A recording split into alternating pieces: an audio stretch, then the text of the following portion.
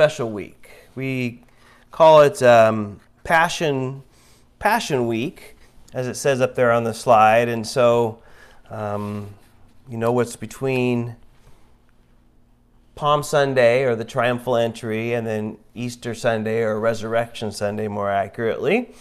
And so we're talking about this week here. So let's go before the Lord, and we'll talk about it a little bit more.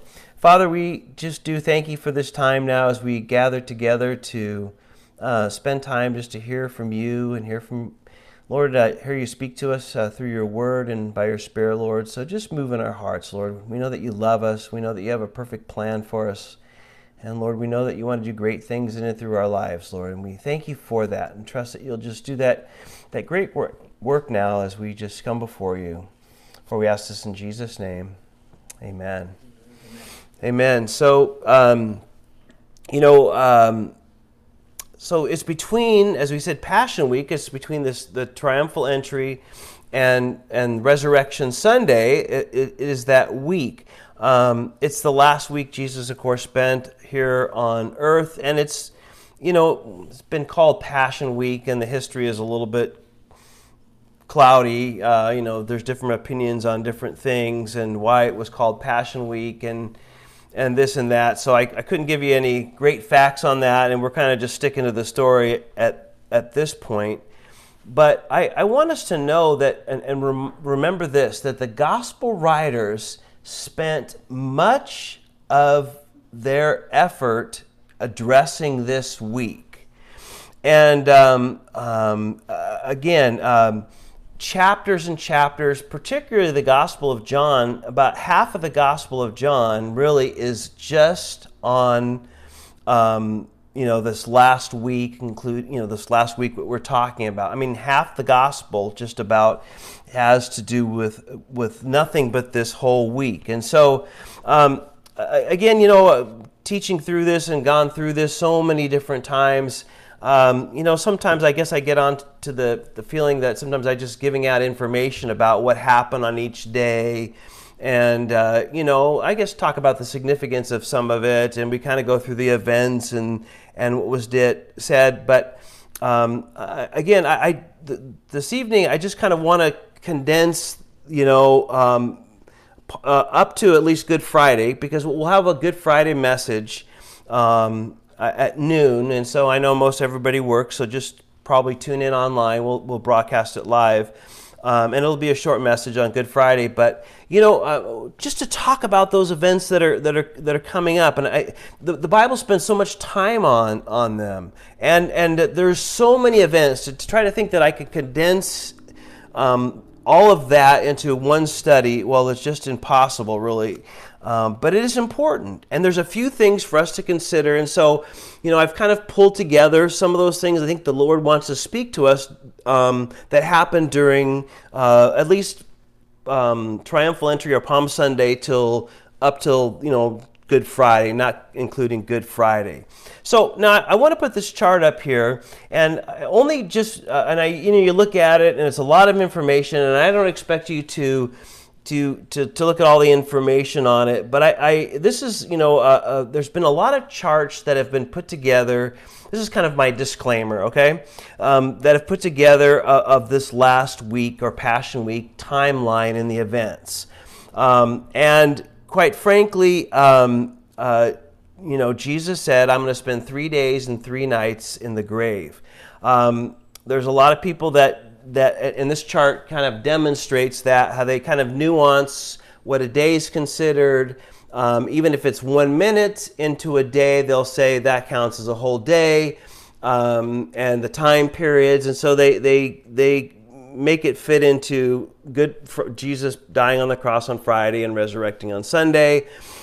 Personally, I kind of think you really have to have it Thursday. It's really probably Good Thursday, but not to argue that and to get into all that, or not that that's something we should divide over. I mean, you certainly get 3 days and 3 nights if Jesus died on the cross on Thursday. It kind of goes in line with the Gospel of John that talks about being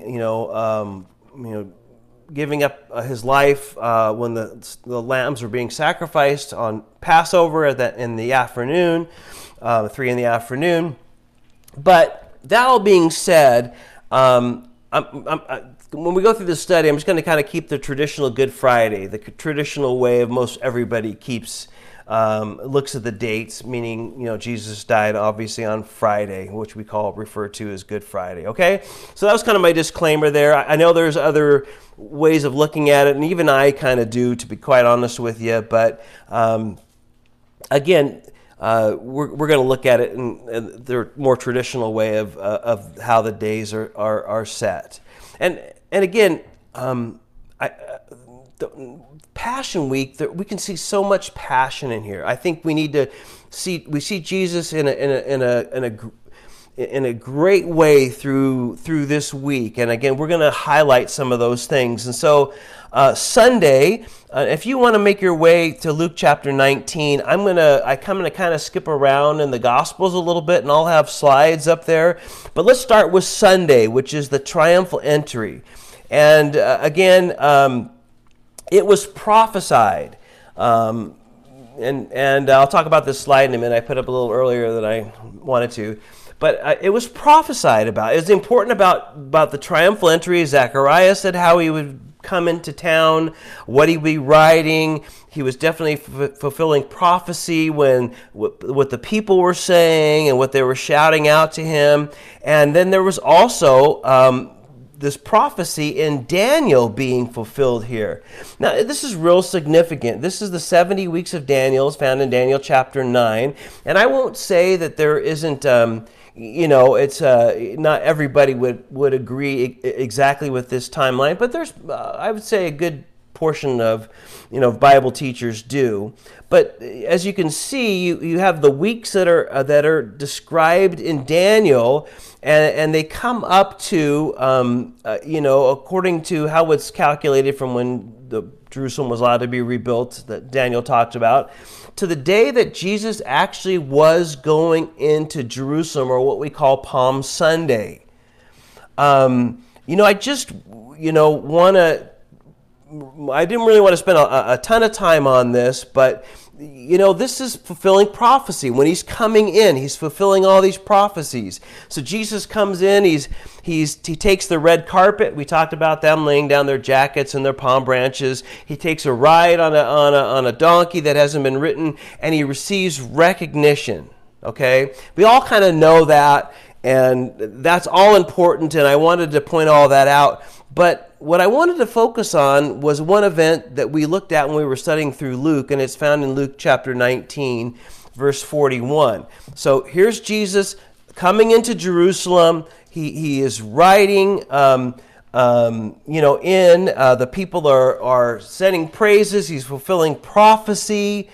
And then Luke 19:41 says this, and as he drew near, he saw the city and wept over it, saying, if you had only known, even you, especially in this your day, the things that make for your peace, now they are hidden from your eyes. For the days will come when your enemies will build an embankment around you, surround you and close you in on every side, and level you and your children within you to the ground, and they will not leave in you one stone upon another, because you did not know the time of your visitation. So again, picture all this. There's the prophecies, there's the people praising and saying Hosanna. There's just fulfillment after fulfillment. They should have known the day. They foretold, and the people are excited. They rolled out the red carpet to him. He's receiving the recognition. He is riding an animal that would represent, authority in times of peace. The kings would ride on a donkey. They had horses for wars and so forth, and pulling chariots, but they were just known to ride those donkeys like that. And all this is going on. And remember, Jerusalem at this point is a madhouse. Again, easy 1 million people plus were there. And at some point, as Jesus is riding from downhill the Mount of Olives, kind of up that little incline into the east gate, into the temple site area, into the city proper of Jerusalem, he starts to cry. And again, the only other time we have where Jesus weeps is over the death of Lazarus. But here, and again, only 2 times, he sees the future. He knows what's going to happen to Jerusalem in less than 40 years. There's going to be this horrific destruction, and we know that from history, by the Romans. Millions will be die, and they'll die in a lot of them in a horrific way. And not only that, he sees that, but more importantly, he sees that they just don't get it. They just don't get, even though there's prophecies and even though there's, things being fulfilled that were long told and that have been promised and that they knew about and they heard about and all this, but they just don't get it. They just don't get it. And he's crying because of their condition, because they don't get it. I don't know. And again, this analogy breaks down pretty quickly, but, do you ever try to explain to somebody something and they just don't get it? It's like trying to explain an old person some new thing on a new cell phone or something. Try to get your grandparents or your parents, however old you are, your great-grandparents, they just look at it and they just don't get it. In that case, it's me with my children. But anyway, that's another story, right? They just don't get it, right? I just don't get some things. But in Jesus, in such a greater way, and that illustration again breaks down so much, he's just crying. It's breaking his heart. He has this desire so much in his soul, if you would, to have them draw near, for them to have peace, right? That's what it said in verse 42 there. But they don't want it, and they or they don't recognize it, or a combination of both. And when he sees that and knows that, and it's not that he didn't know, but it's just right here. Between all this, it could have been this point, finally recognition and all this, it just breaks his heart. It breaks the Father's heart. And I want us to see in this one little portion of this Passion Week and these days that we go through, one thing that you get out of this is, don't forget this, that he has a love for people. And when people just don't get it, or choose not to get it, or ignore it, or any of those other things, it breaks his heart to tears. A lot of people think of God as having this lightning bolt and you do something wrong and man, he's ready to zap you. Or, we just have a lot of religious people in our community that are incredibly superstitious. And they think if you don't go by a church and make the sign of a cross, or if you don't, do certain things or say certain things, man, you could get in big trouble with God, or bad luck, maybe they'll say it in that way. And they just have no idea the real passion and the real love that Jesus has for people. To get it, to have peace, to know what they're really missing. I think, probably the closest illustration maybe to this, at least that I could come up with, is being a parent. Or I guess it can work with a very close, friend or relative, or brother or sister, or mom and dad, or something in that way. Some really close thing. But in my case, I think of it as parents, and I believe that's one of the reasons why God refers to himself as a father, right? You see your children making a wrong decision, let's say. You see them making this mistake. You see this wrong attitude, or you see this wrong direction. And you think, oh man, they just don't know how much heartache that's going to bring if they continue to do that and live that way, or act this way, or head in this direction. We've had experience, we've been around, we've known, maybe we've even done the same thing. And we know what that leads to. And we've talked to people and we've met people and we've been involved in those things. And you see them and it just breaks your heart. And again, that's if that helps you to understand this. Again, some people think that, Jesus just doesn't care, that God doesn't really care. He's far off, or he doesn't get involved in any way, or he kind of gets involved. But oh, how he loves us. Let me just remind it. It broke Jesus down into tears, seeing and knowing that many of them there didn't want to, wouldn't, had their own plan, had their own thing, and just didn't get it. And he knew what the result with that would be, and it broke his heart. And let me tell you, that doesn't change and hasn't changed in our day to day. He is broken heart over all people that just choose to kind of ignore him, hate him, live life their own way, do their own thing. He sees the road, he sees the problem, and he's like, man, that dumb person, that's it. I'm writing him off, or I hate him, or whatever, how people react. That is not who he is. Never misunderstand that. Know the love that he has. Well, let's move to Monday. So Monday, Jesus rides in, and then Monday tells us that some of the events were that he was cursing the fig tree, and there was this second cleansing of the temple. And I'm going to read from Mark chapter 11 if you want to make your way there, or I'll put it up there. Again, we know that the gospel writers talk about Jesus. Okay, after this triumphal entry, he spends some time in Jerusalem, and then Monday he's going back in there. And, as he's going in there, again, he passes by this fruit tree, or this fig tree, right? It was leafy and green and everything, but it didn't have any fruit. It didn't have any figs on it. And so let's read, I'm sorry, I meant to read Luke 9:41, and I didn't put it up there, so I'm sorry. That was...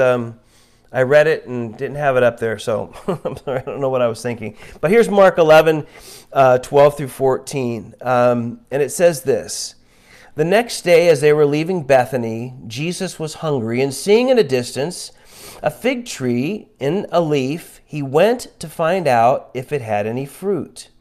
When he reached it, he found nothing but leaves, and because it was not the season for figs. Then he said to the tree, "May no one ever eat fruit from you again." And his disciples heard him say this. Now, you think, well, this is kind of a silly story in a sense, isn't it, right? I mean, why is this so important during this Passion Week to have this recorded in the Gospels?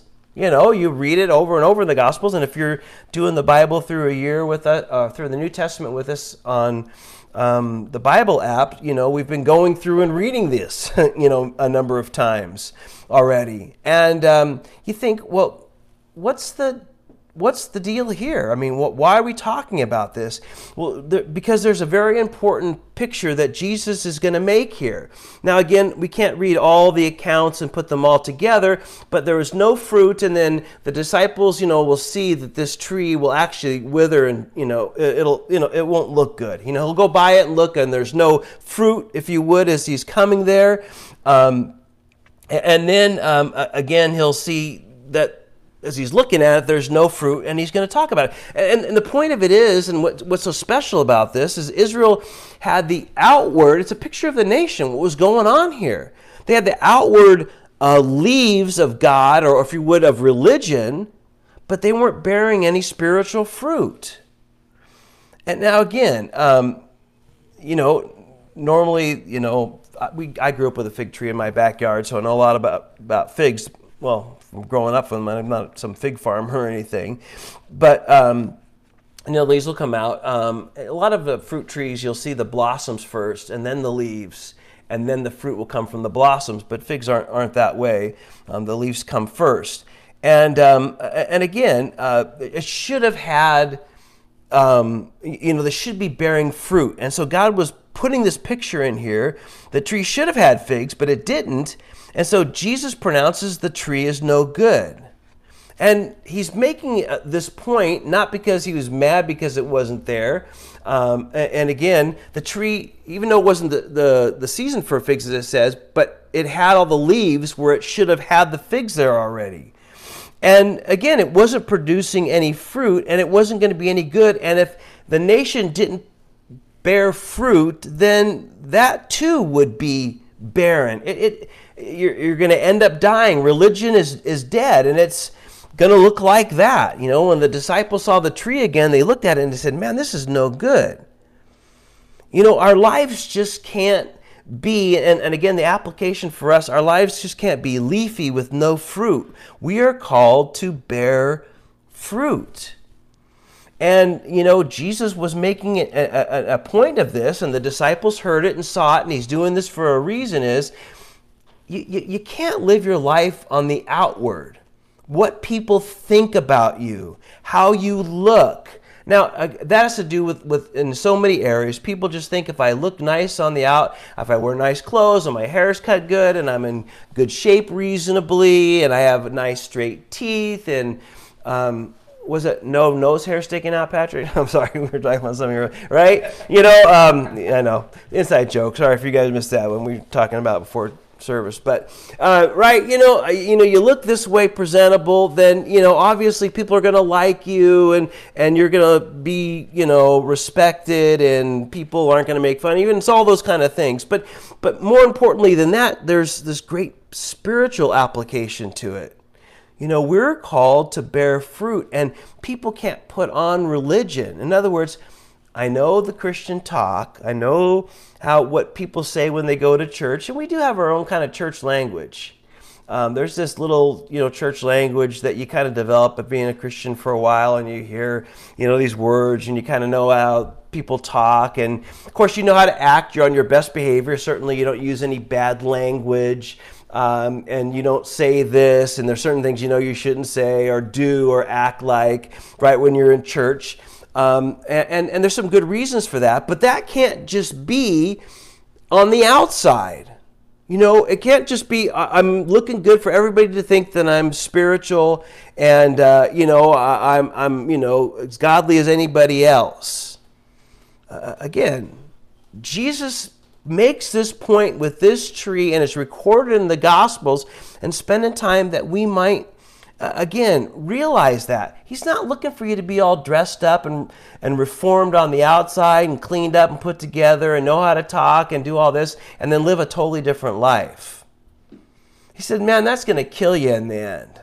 It really will. Nothing good is going to come from that. And again, we have to be careful of that as a church as a whole, right? I mean, there's a church that Jesus talks about in the book of Revelation, right? The church of Laodicea, right? And you remember his message to them. And even the first church, the church of Ephesus, is it looks like you're doing good and you're doing all this stuff, but man, you lost your first love. There's no passion. There's no fire. And again, Jesus talked about their being poor and blind and need ointment to open their eyes in Laodicea, and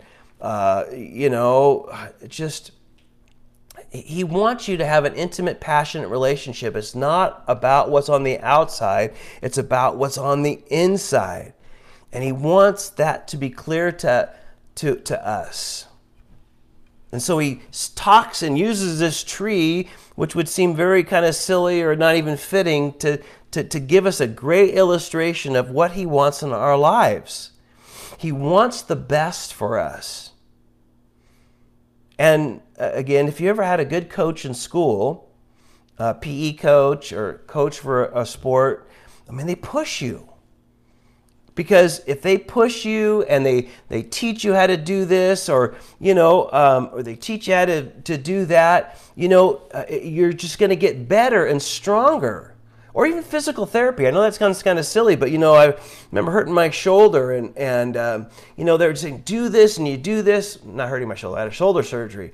And you're going to get strength back in it. And I have to have a back surgery coming up in a while. And, there's going to be physical therapy. And again, how to be strengthened. They push you and they push you. You remember, coming home from physical therapy, most of you probably experienced that. You come home and you feel kind of miserable because they've pushed you to make you stronger. And if you would, that's kind of, in a sense, bearing that fruit. He wants you to. And it's going to be difficult. But it's worth every bit of effort that we put into it to make sure that it's not all about the outside, but what's going on the inside. And so he uses a tree, an old fruit tree that nobody would have given a second thought to around in that area, to make a very great illustration for them, picture for what was happening to the nation, what he wanted to encourage the disciples to do, and the message he has for us today. So, coming down, tree, heading into the city that we talked about. And then Mark chapter 11, verse 15 through 17 says this: on reaching Jerusalem, Jesus entered the temple area and began driving out those who were buying and selling there. He overturned the tables of the money changers and the benches of those who selling doves, and he would not allow anyone to carry merchandise through the temple courts. And as he taught them, he said, "Is it not written, my house will be called the house of prayer for all nations? But you have made it a den of robbers." Again, the temple had become this place, as he put it, for thieves again. Now remember, Jesus had cleared the temple area very beginning of his ministry in the Gospel of John. But now he's going in there, and again, this is on Passion Week, and what's one of the things he does? One of the things he does is he goes right into the temple courts, and he goes right into, now remember that was a big area, and look at these colonnades here in this picture, if that gives you some sense and some idea. But it was a big place, but it became a swap meet. Think of a swap meet. I don't know, think of a big swap meet. I know we used to have that old swap meet by the drive-in here in Santa Cruz. And I never went to it, but you can see it from the freeway. But I'm talking about if you've ever gone over the hills, kind of a swap meet, right? In Silicon Valley, or we had this huge one in Orange County that was, you couldn't see it all in 2 days. If you went Friday and Saturday, you literally would have a hard time. I mean, that's how much stuff was there. It was just insane, right? So I don't know, picture a swap meet. That's how I pictured it. It was probably a little bit more formal than a swap meet because obviously the temple courts. But things had been set up in that way, and think of it in that style. Jesus said this was a place for the Father, for God Almighty to meet you and for you to come and meet him. And it had become something completely else. And he wants everybody to know that. If you were on the outside looking in and not really knowing and seeing all this, you might say this, and I say this with reverence and respect, don't misunderstand me, but you might think he's throwing a fit, right? I mean, you might think that he's going off the rails a little bit, because doing this was a huge thing. I mean, because people had to exchange animals and money, and all these things were required for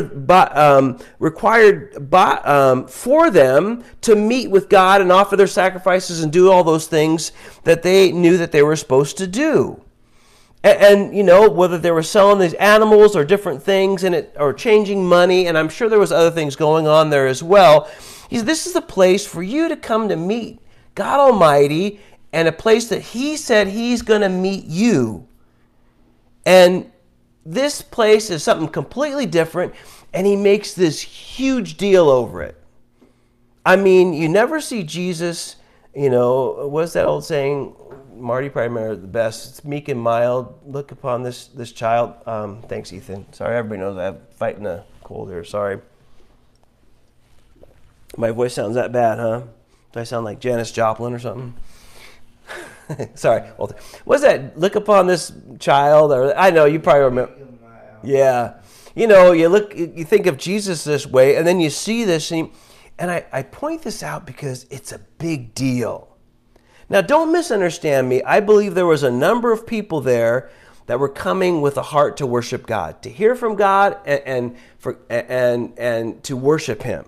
There certainly was those people were there. They had a heart. They knew that. They loved the Lord, and they wanted to meet Him there, and they know that He called them there, and they expected Him to keep His promises and meet them there.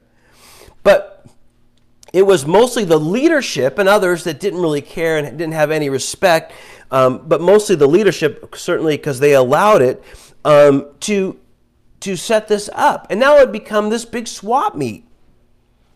And let me just say this again. Jesus viciously defends the place. Viciously defends the place.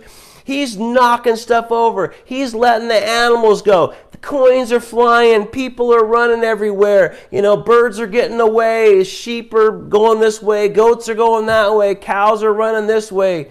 I was going to say chickens, but there was no chickens with their heads cut off. That wasn't part of a sacrifice. But you know what I mean? Things were going everywhere.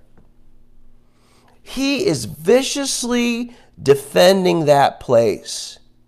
And I say to us tonight, do you think He has any less of a passion for His church? You're absolutely right. No, He doesn't. And again, I use the word vicious, and I use, off the rails from the outside, but I'm trying to paint a picture here. He did that then because it was God's place. And He is not any less defending and less vicious and less, words that, we normally don't use with the word Jesus about His church. He's not any less. And the church can't be anything less. And the church needs to please Jesus, not the people that come to the church.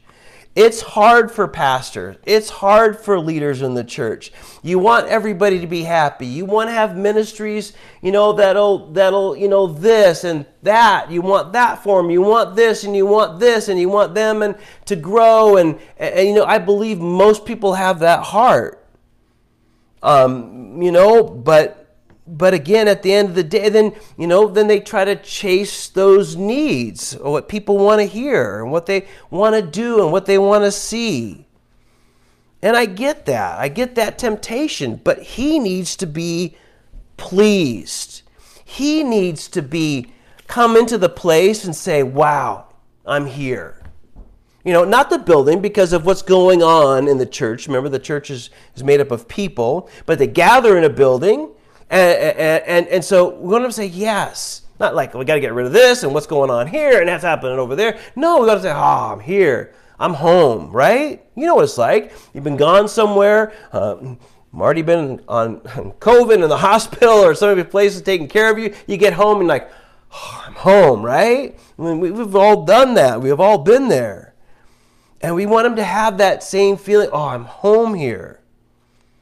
Because when that happens, the natural results are that His people will bear fruit. They won't look like that tree that has green leaves, which should really technically have fruit. And again, He knows that that's the natural result. And remember, the Father knows what's going on, and He cares about those who come to Him. And the church in our day, the temple in that day, is a place that's precious and that He vehemently defends and wants to make sure it's the right thing in the right way and said in the right and according to His will and His plan. And we just always need to keep that in mind. And personally, it's in our own lives as well. We have to watch out that the world doesn't infiltrate our lives either. Certainly with the church, but remember, he dwells in us too. So let's take it down another notch, right? Or move it into a little bit more of a micro place, right? In the church, we can't let things of this world infiltrate our lives because he chooses to dwell in his people. And we can see his heart and his passion, if you would, behind this. He wants it right. He wants it clear. He wants it pure. He wants it what it should be because he knows how that affects people. Or as he's dwelling in us, as we receive him as Lord and Savior, he knows how it affects us in our own lives. And we see this passion on this Monday as he's in the temple area. Well, naturally, doing this is going to cause definitely controversy, right? And so Tuesday really is full of controversy and traps set by the Jewish leaders to trap Jesus. And again, that takes up chapters in the Gospels, all of them. I mean, there are chapters that are dedicated to this. These controversies and these traps set by the religious leaders. They didn't like what Jesus was doing. And so let's look at a couple of specific cases on that in Mark chapter 11, verses 27 and 28. And so again, now Tuesday, he had done all this on Monday and Tuesday. Then they arrived again in Jerusalem. And while Jesus was walking in the temple courts, the chief priests, the teachers of the law, and the elders came to him. "By what authority are you doing these things?" they asked. "And who gave you authority to do this?" Now you can imagine that these religious leaders, and again, remember their religious leaders were their civil leaders, so they ruled over you. They were like your governors and your mayors and your judges and your police officers and your everything rolled up, and religious rolled up into one, all these people, right? They represented all that to the nation. And you can imagine after what Jesus did, these guys were hot because that was their deal. They had the temple set up the way they wanted. They were doing things the way they wanted. Oh, it had nothing to do with how God wanted it, but it was how they had it all set up. And here was somebody trying to flip that on its head, or flip it right side up more accurately, right? And again, we know Jesus is teaching and in the temple courts as well, and the leaders hate him and they're jealous of him. But notice the people, when he starts speaking, they love hearing him. They want to be there. And the religious leaders see this and they can't stand it because they're so jealous. And again, by, teaching the people, this is what the Lord says. This is what, the heart of our Heavenly Father is. And again, it was challenging their system. And here's their big question. By what authority do you do all this? Or can I say it the way maybe we would say it today? Who do you think you are? Who do you think you are, Jesus, coming into this place where, for generations going back, our forefathers have been doing this and coming here and, we've been ruling and, this and that and that. Who do you think you are coming in here and doing this and teaching this, and that's why they're hot. They're mad. And of course they want to trap him as well because he's challenging them. We have the authority. We have the way. This is the way it's done. This is the way we've been doing it, or this is the way we've always been doing it since we can remember. And who do you think you are to change any of that?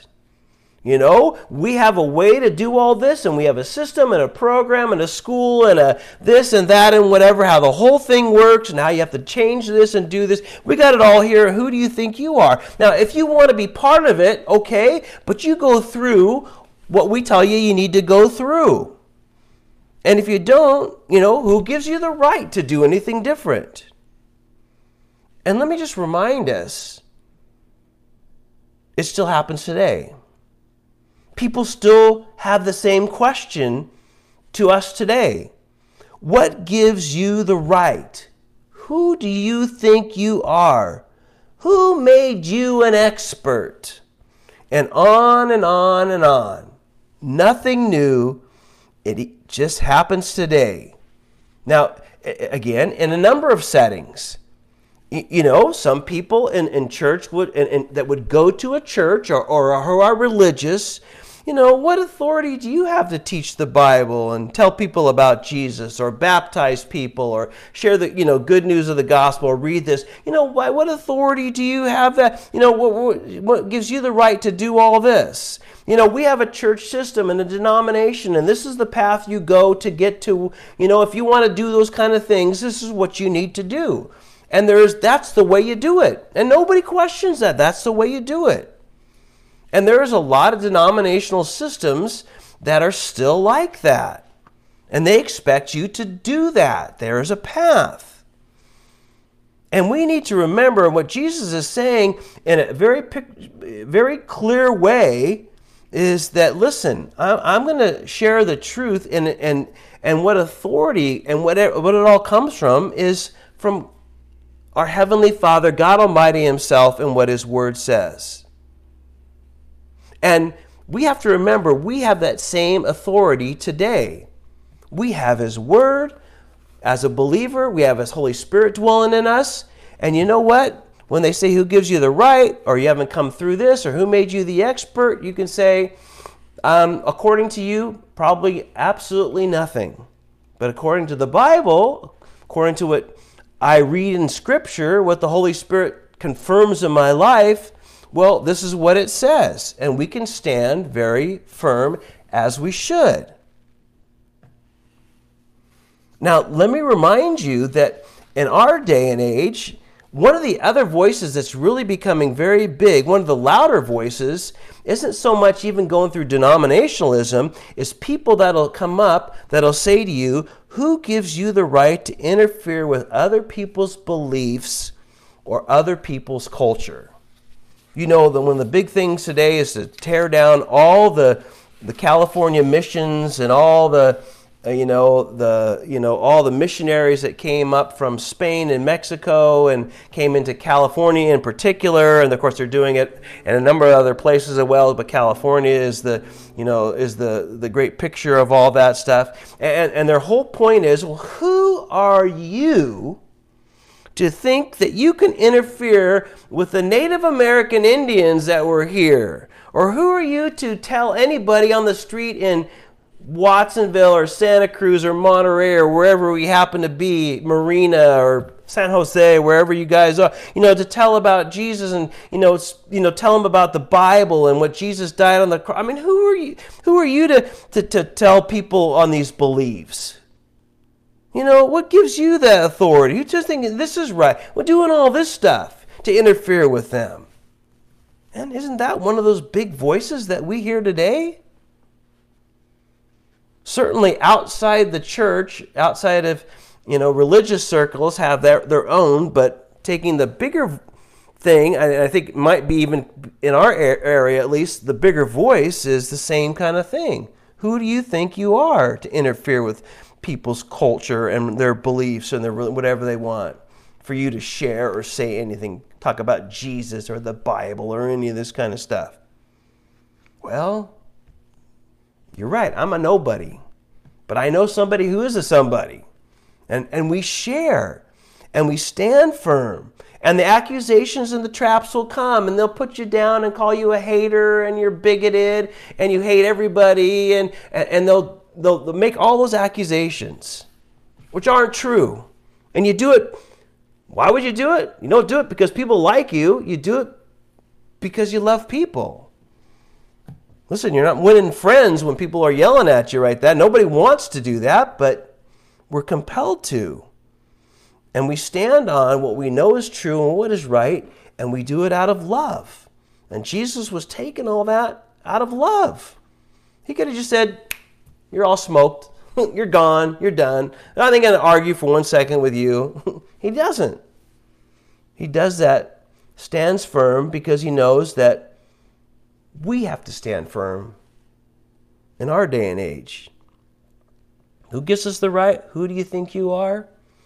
Well, authority isn't in me. It isn't in my ideas. It's in him, his word, his spirit. And let me tell you all about it. And we stand firm in that. Not because of who we are, but because of who he is.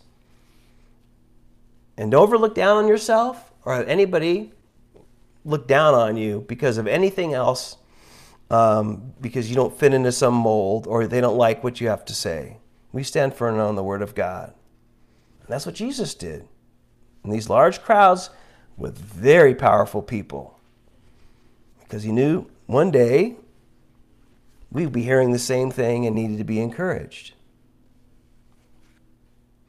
Now, as he's doing that, as he's confronting them, Matthew 23, I'll put that up here, 15 through 16. Jesus is going to address the religious leaders, and I want to touch on this a little bit. And he says to them, because there's a lot, again, what he says to them, and he addresses these religious leaders specifically, right? Woe to you, teachers of the law, and you Pharisees, you hypocrites!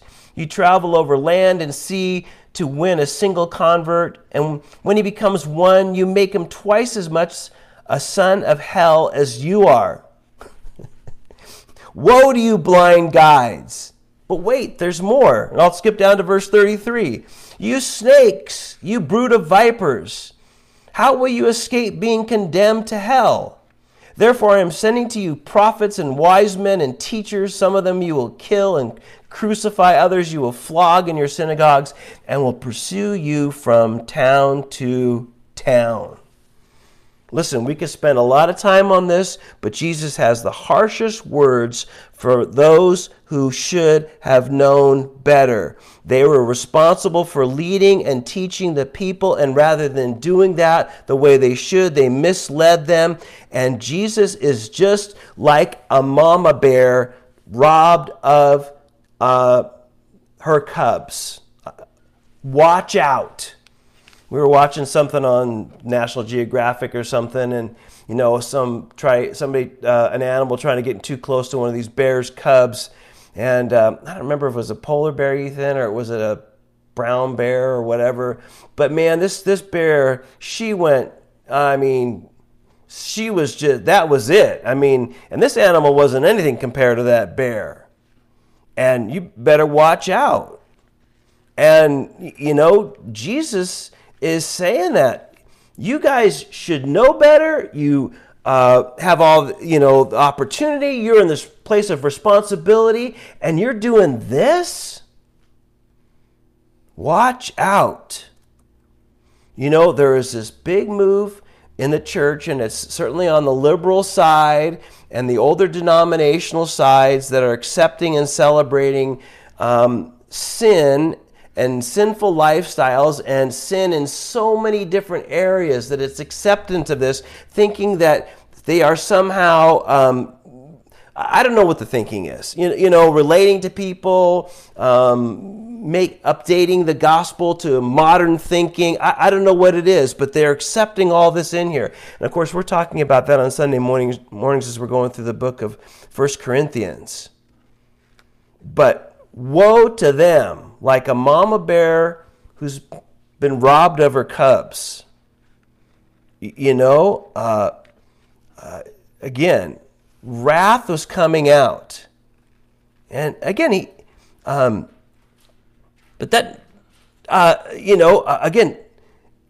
he is warning them. He's giving them an opportunity. Remember, this is how he's feeling. He loves his people, and somebody is teaching them wrong or doing them wrong or leading down the wrong path or representing God Almighty or the Father in a wrong way or any number of things. And he is just not having any of it. And he's making it very clear to everybody who's listening, what is going on with them. He to say it mildly, he doesn't take kindly, and man, he's very, has this passion and vigor, and those words don't even describe it for those that would mislead somebody in some way. Lead them down the garden path into hell? Oh man, do you want to get on the wrong side of Jesus just do that. Make somebody feel comfortable in sin? You've got to be, he's got the harshest words for these guys. He's got the harshest words for those people that are doing that today. Again, we just need to remember, God doesn't want you to be religious. He wants to have this personal, intimate relationship with you. He loves you. He's not looking for religious people and trying to do religious thing. He wants you to know him personally. And anybody that would take away from that and take away from something they're doing or saying or how they're living or acting or whatever it is, blah, blah, blah, the list goes on, and it takes them away from this intimacy and this love and this personal relationship that he wants to have with you and talk to you personally in a way that no other human couldn't communicate with you, because he speaks in a whole different plane, a spiritual plane, that he can be inside of us and know him personally. You get in the way of that, the harsh words come out here, because that's how much he loves people, particularly his people, or particularly people that might be misled into thinking something that is completely opposite of what God Almighty and the Word of God says. Again, important events happening this week. And then Matthew 24. As all this is going past them, now this controversy is placed, and then the disciples in Matthew 24 saying Jesus left the temple and was walking away when his disciples came up to him to call his attention to its buildings. "Do you see all these things?" he asked. "I tell you the truth, not one stone here will be left on another. Every one will be thrown down." Listen, he had just been saying, as we just talked about, he left off in Matthew 23, verse 38, that, man, because of their actions and moving people away from God Almighty and all those things we just said, he said the nation as a whole would be left desolate. And if Jerusalem and the temple were destroyed, then how would the nation rule? I'm sure the disciples are thinking, well, how is this all going to work out? You're talking about these guys, and these are the guys that everybody's looking up to, and everybody thinks they're right and all this and this and that, and they're listening to them, and they're getting all the attention, and you're saying something completely different, and then you said this place is going to become desolate. Well, Jesus, just look at it for a moment. And I'll throw some slides up here. This is the Wailing Wall. They don't really call it the Wailing Wall anymore. It's the Western Wall. The blocks that are bigger at the bottom are the original, what we'd say, retaining wall for the temple when in Jesus' day. That's all that's left of it. The smaller ones, as you go up higher, were put up later on, but the bigger ones were we would call the retaining wall that held back the soil on the Temple Mount up there. So imagine you see these huge stones, and you can see them in comparison with people, right? And imagine the stones that were up there holding up the buildings and the temple and everything up there, and all these foundation stones that are around it everywhere, holding it up on at least 3 of the sides. And he's looking at what, Jesus, all this is going to be desolate? Look, you're walking by this stone, it's about 5 times bigger than you, 10 times bigger than you, and it weighs more than 1,000 of us.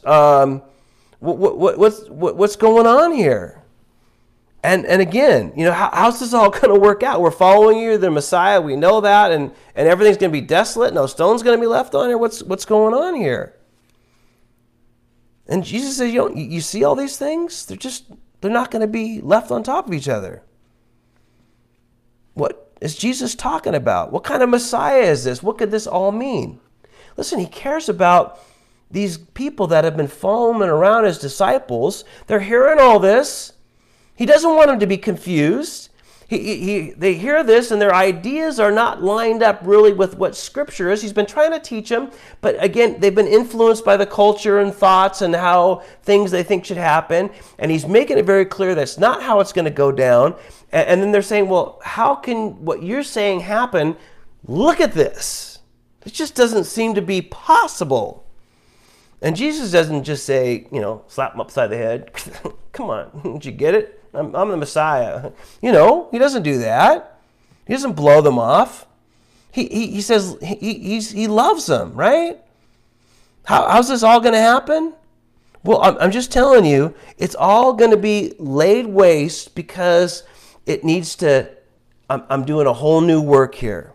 And again, remember, put yourself in these guys' position. It's like, we've all seen movies or TV shows where Washington, D.C. gets leveled by some alien attack, or Russia drops a bomb, or North Korea, I think, is one of those movies or something that invades it or whatever, and the White House is wiped out, right? And, if the White House gets wiped out in the Capitol and all that stuff right there in Washington, imagine Washington, D.C. being in ashes and flames. That's how they would think about this temple site, okay? So get that idea. Lord, how could this work out if this whole temple site where we meet you and you meet us is totally wiped out? Shouldn't there be a temple there? And again, Jesus is responding to their troubled thoughts because he's looking at those stones, and here's some more stones. This is what it looks like. Again, this is rubble that they've uncovered and buried down into Jesus' side. I mean, here's some of the stalls where they sold some of that stuff, right? That's what it looked like. It wasn't some, lean-to shed with a tarp and some, poles there, right? He said, this is what's going to happen to it. The Romans are going to come and it's going to be destroyed, nothing left on top of one another. And they're going to carry off everything, and they're troubled. And so Jesus says in verse 3, he says, and Jesus was sitting on the Mount of Olives, and he called his disciples to him privately. Tell us, they said, when will this happen, and when will be the sign of your coming and the end of the age? So he calls them over there. He knows they have questions. It doesn't make sense to them. It just seems like this can't work out. I don't know how it's going to do this, how it's going to happen. You're going to come back. You said you're going to die and all this. Listen, Jesus doesn't leave us hanging.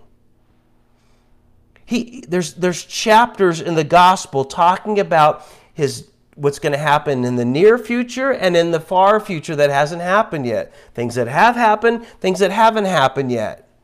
He's going to make sure they know, because they were worried, they were concerned, they couldn't see how this was going to work out, how these things fit together, how this is going to work out in my life and all this. And so he takes the time, and there's chapters again in the Gospels written about this, because Jesus wants them to know, and he wants to make sure they understand the truth and purge out the wrong ideas or the things that they have heard or the things that they had thought of. He wants them to know. And he knows that you have worries and that you have concerns, and you're not sure how this is going to work out, and how is this going to fit together, and what's going to happen with this, and what's going on with that, and what's happening here. And again, and he's sitting down there. The disciple, he knows you've got questions. He knows you have worries. He knows you have concerns. How is this going to work? How is going to think? How's it? Listen, he was there to answer them all. He was there to answer that and so much more. And he'll do the same thing in our lives as well. And listen, just remember that. It's so important. He wanted to make sure that they would understand and know, and they would be informed and reassured and comforted and loved and known that, yes, this is going to happen, but I got a plan. Yes, it seems like everything might be going up in ashes, but that's just a place I want to start the new building on. Or yes, this is going away. Well, you just don't see that that's not good in your life right now, and so I'm moving that out of your life because I'm moving you over in here, or I'm putting you here, or you need to get rid of this and this. He loves us. He's bringing us together and understands our troubles and our worries and concerns, and we just have to trust him. He wants us to know. He wants us to be prepared. He wants us to be assured. He wants us to be confident, and he certainly wants us to be ready. And he does all that, addressing all of these things to the disciples when all that happens, from the upturning of the temple to all the confrontations and traps of the Pharisees and religious leaders. And because that ends us on Tuesday, Wednesday is kind of a, if you would, it's kind of a day where there wasn't anything like that going on. As a matter of fact, a couple of things happen, And one of them is Judas takes a little side trip over to these religious leaders to sell him out. And let's read that in Luke chapter 22, verses 1 through 6. Now the feast of unleavened bread, called the Passover, was approaching, and the chief priests and the teachers of the law were looking for some way to get rid of Jesus, for they were afraid of the people. Then Satan entered Judas, called Iscariot, one of the 12, and Judas went to the chief priests and the officers of the temple guard and discussed with them how he might betray Jesus. And they were delighted and agreed to give him money. He consented and watched for an opportunity to hand Jesus over to them when no crowd was present.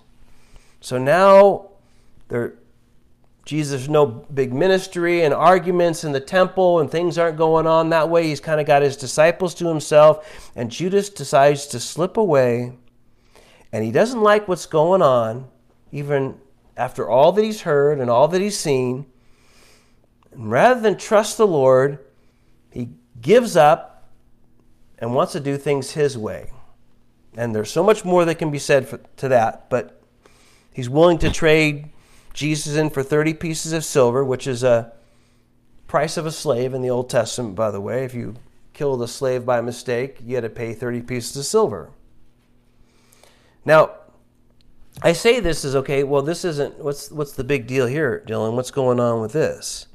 Well, remember, Jesus had told them that one of them would betray him, and they didn't know who. And I'm saying this now, even though it'll happen a little bit later on here, on Thursday, really. But you say, why are you stuck on this?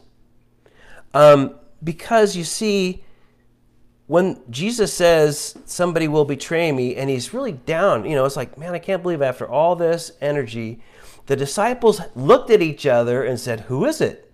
Who is it? Who is it? Who can it be? Is it me? They would even say, is it me? Is it me? Is it me? Who's it going to be? I mean, Judas didn't have a black mustache, and a black hat and a black cape, and he had traitor, tattooed on his forehead or something like that. Nobody had a clue who it was. They were even questioning themselves. And I stay here and I stop here for a minute. When he does this on this week, nobody had a clue who it was. And even when Jesus will say, go do what you have to do, but go quickly, even the disciples really didn't quite get it. They didn't really even quite get it at that point, either. Even though when he said that, you'll dip the bowl and take it, and okay, go do what you have to do. And they're still kind of scratching their head. Maybe, is he giving money to the poor? What, did he send them on an assignment? Did he give them something to do? I mean, what, right? They just didn't know. And I say that is because, if I was Jesus, I would be like, okay, Judas, you go, it's your turn to cook the food, and, you clean over here, and I don't want to talk to you right now. I mean, I would have treated him like pretty awful, right? Because the guy's going to betray you and do it, but not Jesus. Not at all.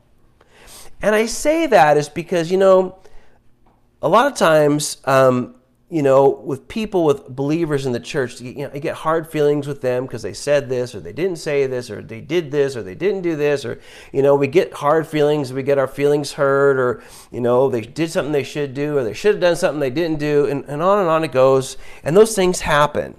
And then sometimes we start getting harsh feelings, and we kind of want to put them down or exclude them, or whisper about them to somebody else, or do this. And the important thing is that, Jesus set the example and never did that in the worst extreme. You think, well, I have a good reason. You don't know my reason. I have a good reason.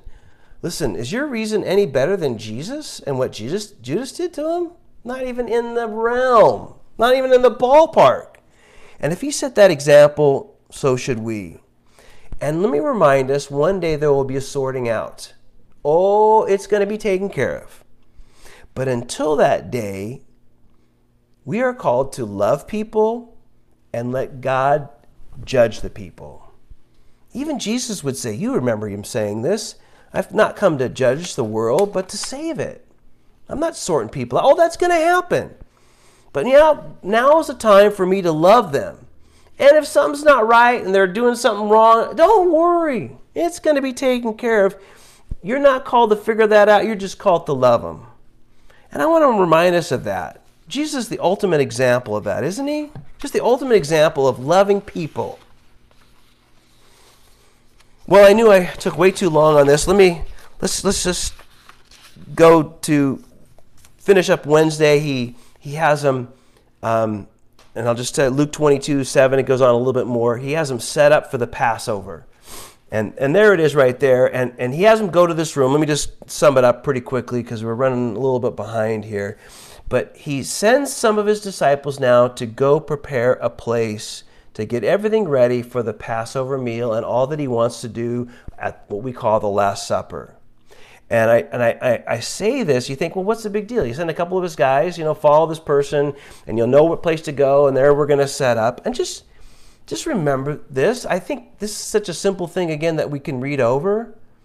But Jesus never leads us to a place he hasn't already been. The Lord will never lead us to a place that he hasn't already been. Remember that. In the Old Testament, we saw a very clear picture of a cloud covering by day and a pillar of fire by night because he was leading them through the desert to take them to the promised land. It was just a real picture. But let me tell you, and today he has things set up and he leads us. And that's why we can trust him. That's why we can walk in faith, because he is going to go before us. And when he calls us to do something and he leads us in this way, we can trust him. Just as he sets something up as simple as this, he does it even on a far greater area in our lives as well. And we can trust that. And we can trust that. And that leads us to the Passover meal. Thursday, the Last Supper, the washing of the disciples' feet, and communion. And I want to save that for another time because we've gone on for a long time. Trying to cram in the whole week was maybe more that I could chew.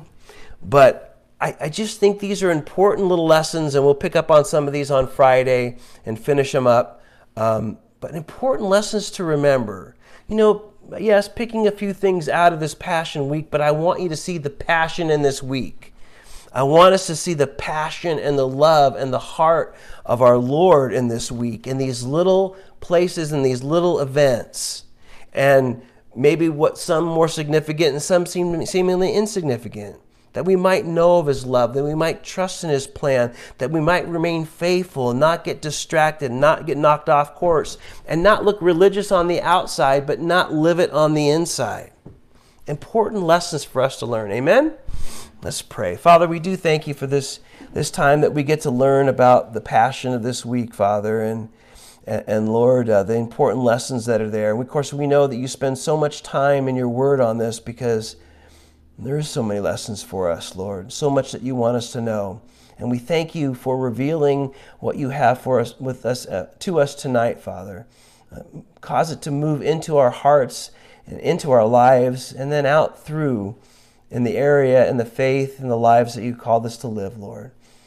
Father, we do pray for those that don't know you, that have a wrong idea of who you are, that they might come to know you, that they might open their heart to receive the love and salvation that you bring, Jesus, by paying for their sins on the cross, that you might see the passion and the love that you have for them and what you're willing to do for them. May they receive that love, and it's as simple as asking, Father. And may we share that message, particularly this week, Father. For we ask this in Jesus' name. Amen.